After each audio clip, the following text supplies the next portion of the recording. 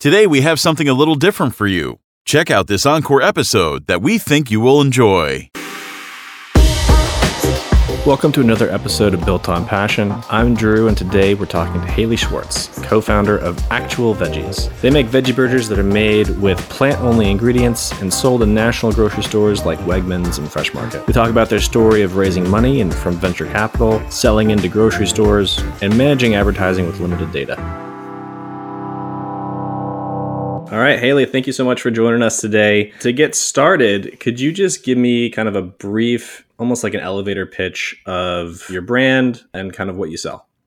Hi there. Thanks for having me. I'm Haley Schwartz, the co-founder and co-CEO of Actual Veggies, and we make veggie burgers that actually taste like veggies. We have 4 veggie burgers that each taste like their primary ingredient: the actual black burger, that's black bean; the actual green burger, that's kale and broccoli; the actual purple burger, that's beet; and the actual orange burger, that's sweet potato. We're super excited to be here and tell you more about them.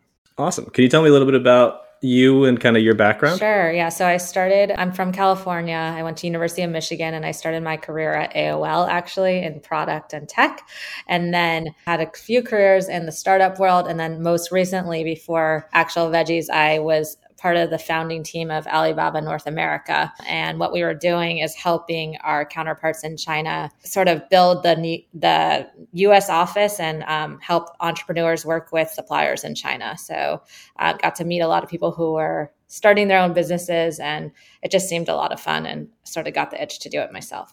That's awesome. That's a really impressive background. I imagine that helped a lot in starting this company. Yeah. So can you tell me a little bit about why Actual Veggies? Sure. So, this is actually a product created for my co-founder. He had stopped eating meat in November 2019, and was looking to replace the meat burger. He realized, he started eating Impossible Beyond Burger, and while it tasted that really good, it wasn't that healthy for him. And then on the other side, he went to find another veggie burger at the grocery store and realized, they weren't really that experience that you get when you go to a restaurant and have a delightful experience around the veggie burger. And there's a really quite enough like a white space to bring a chef crafted restaurant style veggie burger to the grocery store. I'm someone who I do eat meat actually, but I always think about what's in my food, and also like a lot of people trying to eat a lot less meat. So when Jason brought me this idea, I thought it was super interesting. I thought there's no way that this doesn't exist. Like there has to be a good veggie burger at the grocery store, but really you can't find it. So we joined together in March 2020 along with my brother to bring these veggie burgers to life. That's awesome. You guys are currently in stores right now, right? We are in stores.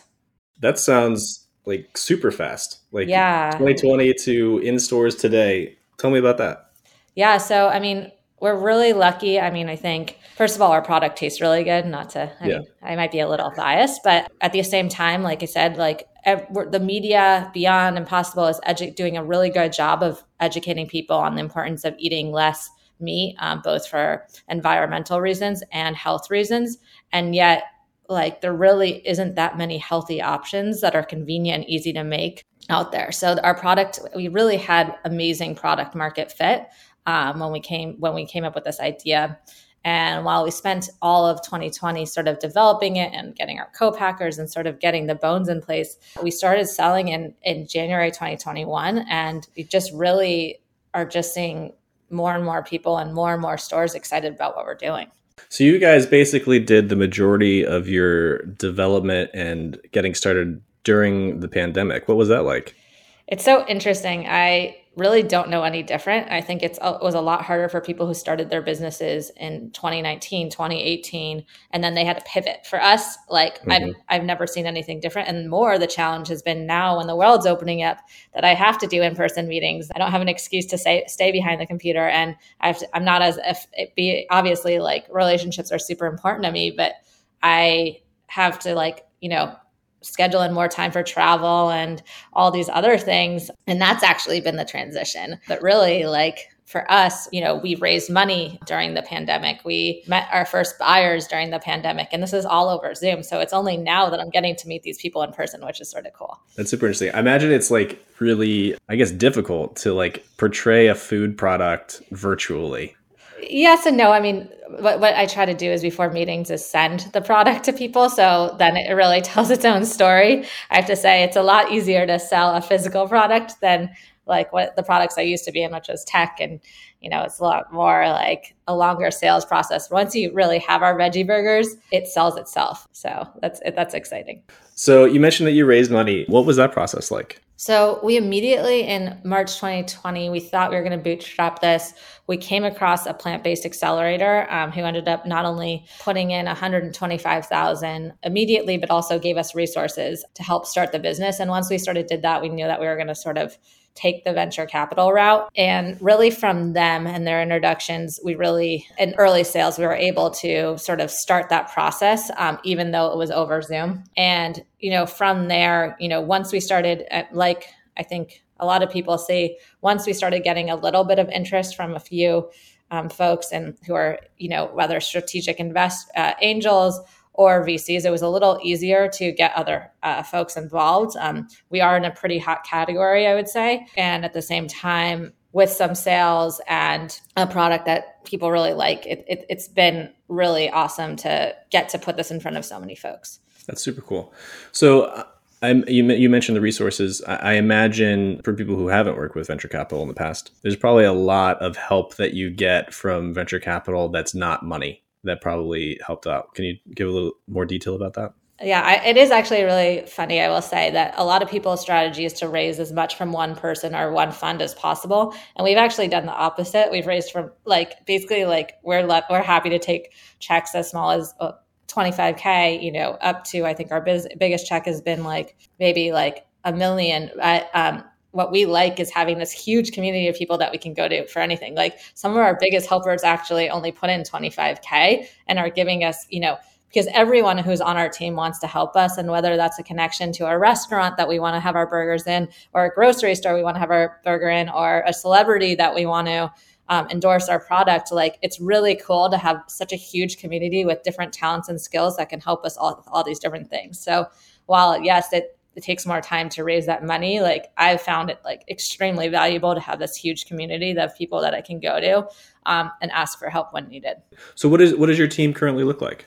So our team is me and my co-founder and co-CEO, Jason, whose idea it was and I talked about. And then really exciting, my brother, Alex. He just joined full-time. He's also a co-founder and he's our COO. He has a background in supply chain and operations, and he's been super powerful in helping us. We have one person who runs our marketing, and then everyone else is outsourced at this point. So we have an outsourced sales team. We have an outsourced PR team.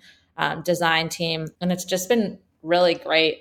We work with some interns who help manage our social media. And really, it's small, it's efficient. I'm sure we will grow soon, but it's pretty fun. So what does the process look like to get into some of these major retailers? I guess also mention some of the stores that you're into. Yeah, sure. So right now we're in Sprouts nationwide.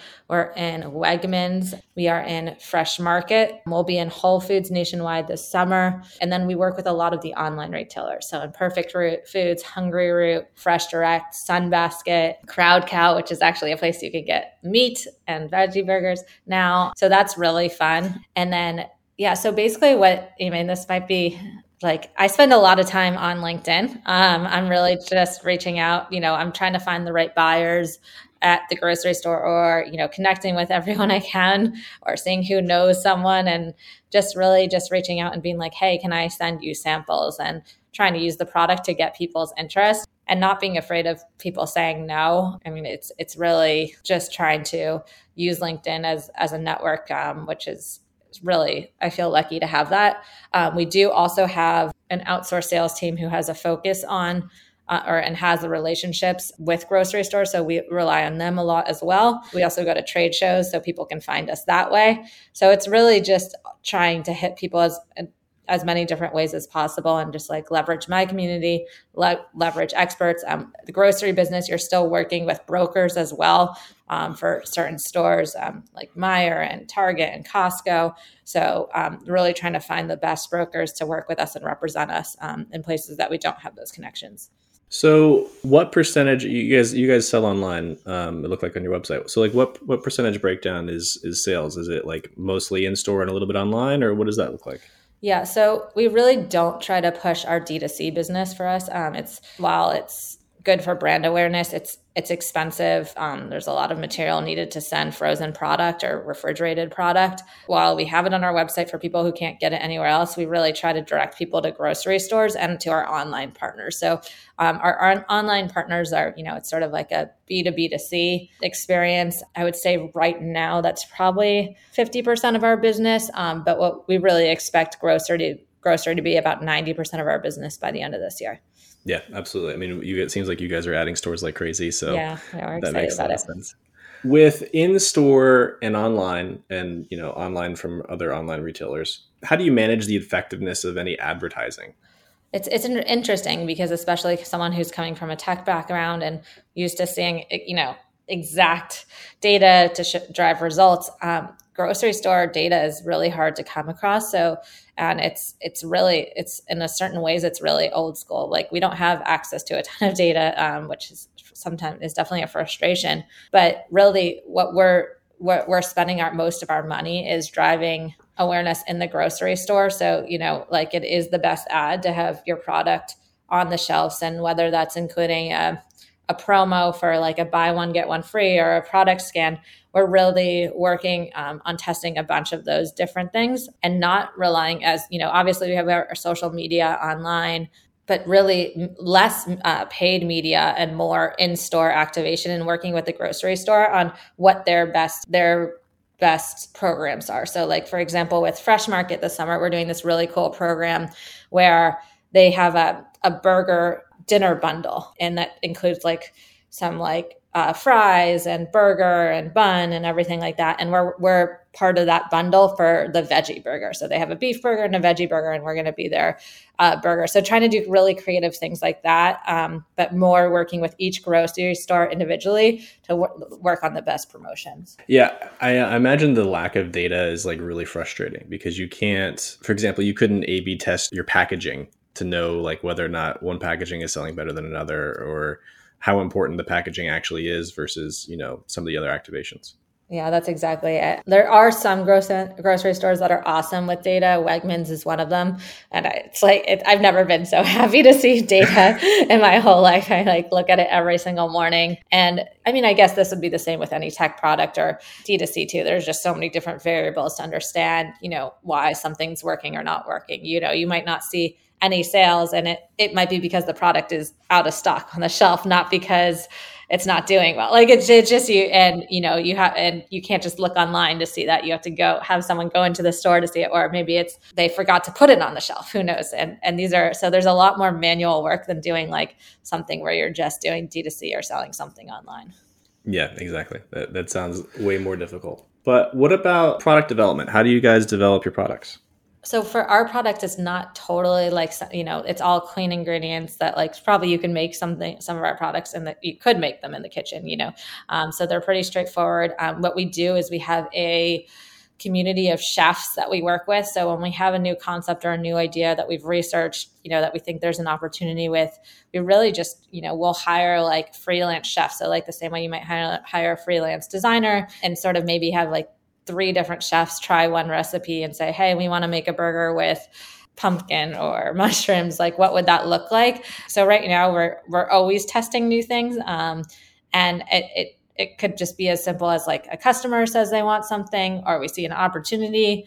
We spend a lot of our time asking buyers what products are missing from their categories, and what they would like to see or what they think would sell well. So using them as part of the process, but really working with like different chefs is really cool because they each bring something new to the table.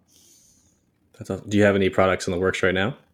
Yeah, we have too many products in the works right now. So yeah, so we recently launched our breakfast burgers, which are essentially instead of just so our veggie burgers taste like obviously the veggies that are in them. Our breakfast burgers taste like the fruits that are in them. So they're super innovative and different than anything out there. Think like an in between of a breakfast of a like I don't know, like a breakfast patty and a waffle. So one of them, for example, is like I would say like acai bowl meets burger. So it has like blueberry, plantain, cauliflower, banana, hemp seeds, sunflower seeds, cinnamon. And it's like you still cook it warm, and then you could put like honey and granola on it or something like that too. So it's super good. That's something that's interesting. We're working on colorful buns.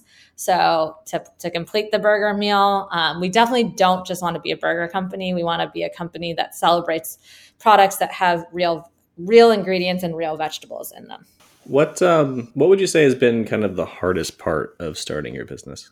I mean, the hardest part is that none of my co-founders and I have CPG experience, and knowing when to trust ourselves or listen to and say, hey, we're going to do things differently, or, we're going to go against advice of other people, and when to trust other folks and who to trust. It's really hard. I think I have a tendency to doubt myself, and I'm trying to get a lot better with just making a decision and going forward with that.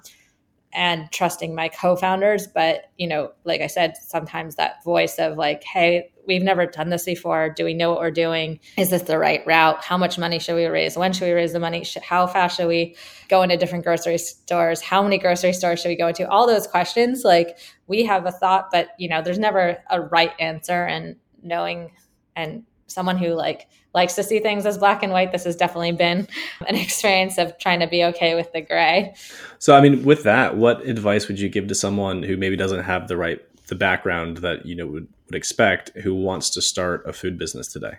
Yeah, I mean, I think, first of all, having co-founders, it's like the silliest thing, but there's no way that I could do this myself. And, having people who are in the room with you all the time is really important, because there's so many moments I would give up if there wasn't someone on my side. And then on the other side is, having some people around you who've been in the industry, know what they're doing as advisors, and then just doing something I think Jason is probably the best at this, but not getting just making a decision and sticking to it versus I think some people get so scared about just taking a step. So even if it's wrong. So for example, at the beginning of the company, we didn't have our packaging. And I think a lot of people would be like, oh, we can't send samples. Then we went and bought Beyond Burger, took Beyond Burger out, cleaned the packages very thoroughly and put our burgers in them and sealed them ourselves. And then went to the print shop, printed a tray cover and, sent the samples, and they were made in our apartments. A lot of people would say, oh, I need the actual tray. I need the actual sleeve to do that. And we just always sort of faked it till we made it, and always said yes before we actually could do things. So. Yeah, I think that's incredibly important, to be able to move quickly and not get completely stuck by roadblocks that, would seem like completely game stoppers for you. Yeah. But I mean, that pretty much wraps us up here. Before we finish, I want to give you a chance to kind of plug Actual Veggies and tell everyone how to find it.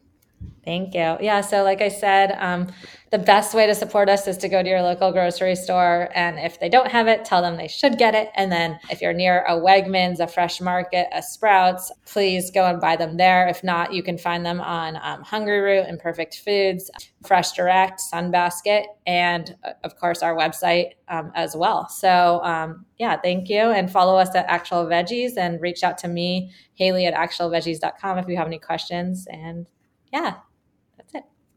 Awesome. Thanks, Haley. It was great talking to you today. Thank you. Thanks for joining us for another episode of the Built on Passion podcast. I hope you enjoyed it. If you are still listening right now, you need to leave a review. Seriously, if you are committed enough to listen to the outro, then you must be a fan, and we would love to hear your thoughts. Be sure to share this episode with a friend who's thinking about starting a passion project business. And as always, tune in next week for another episode.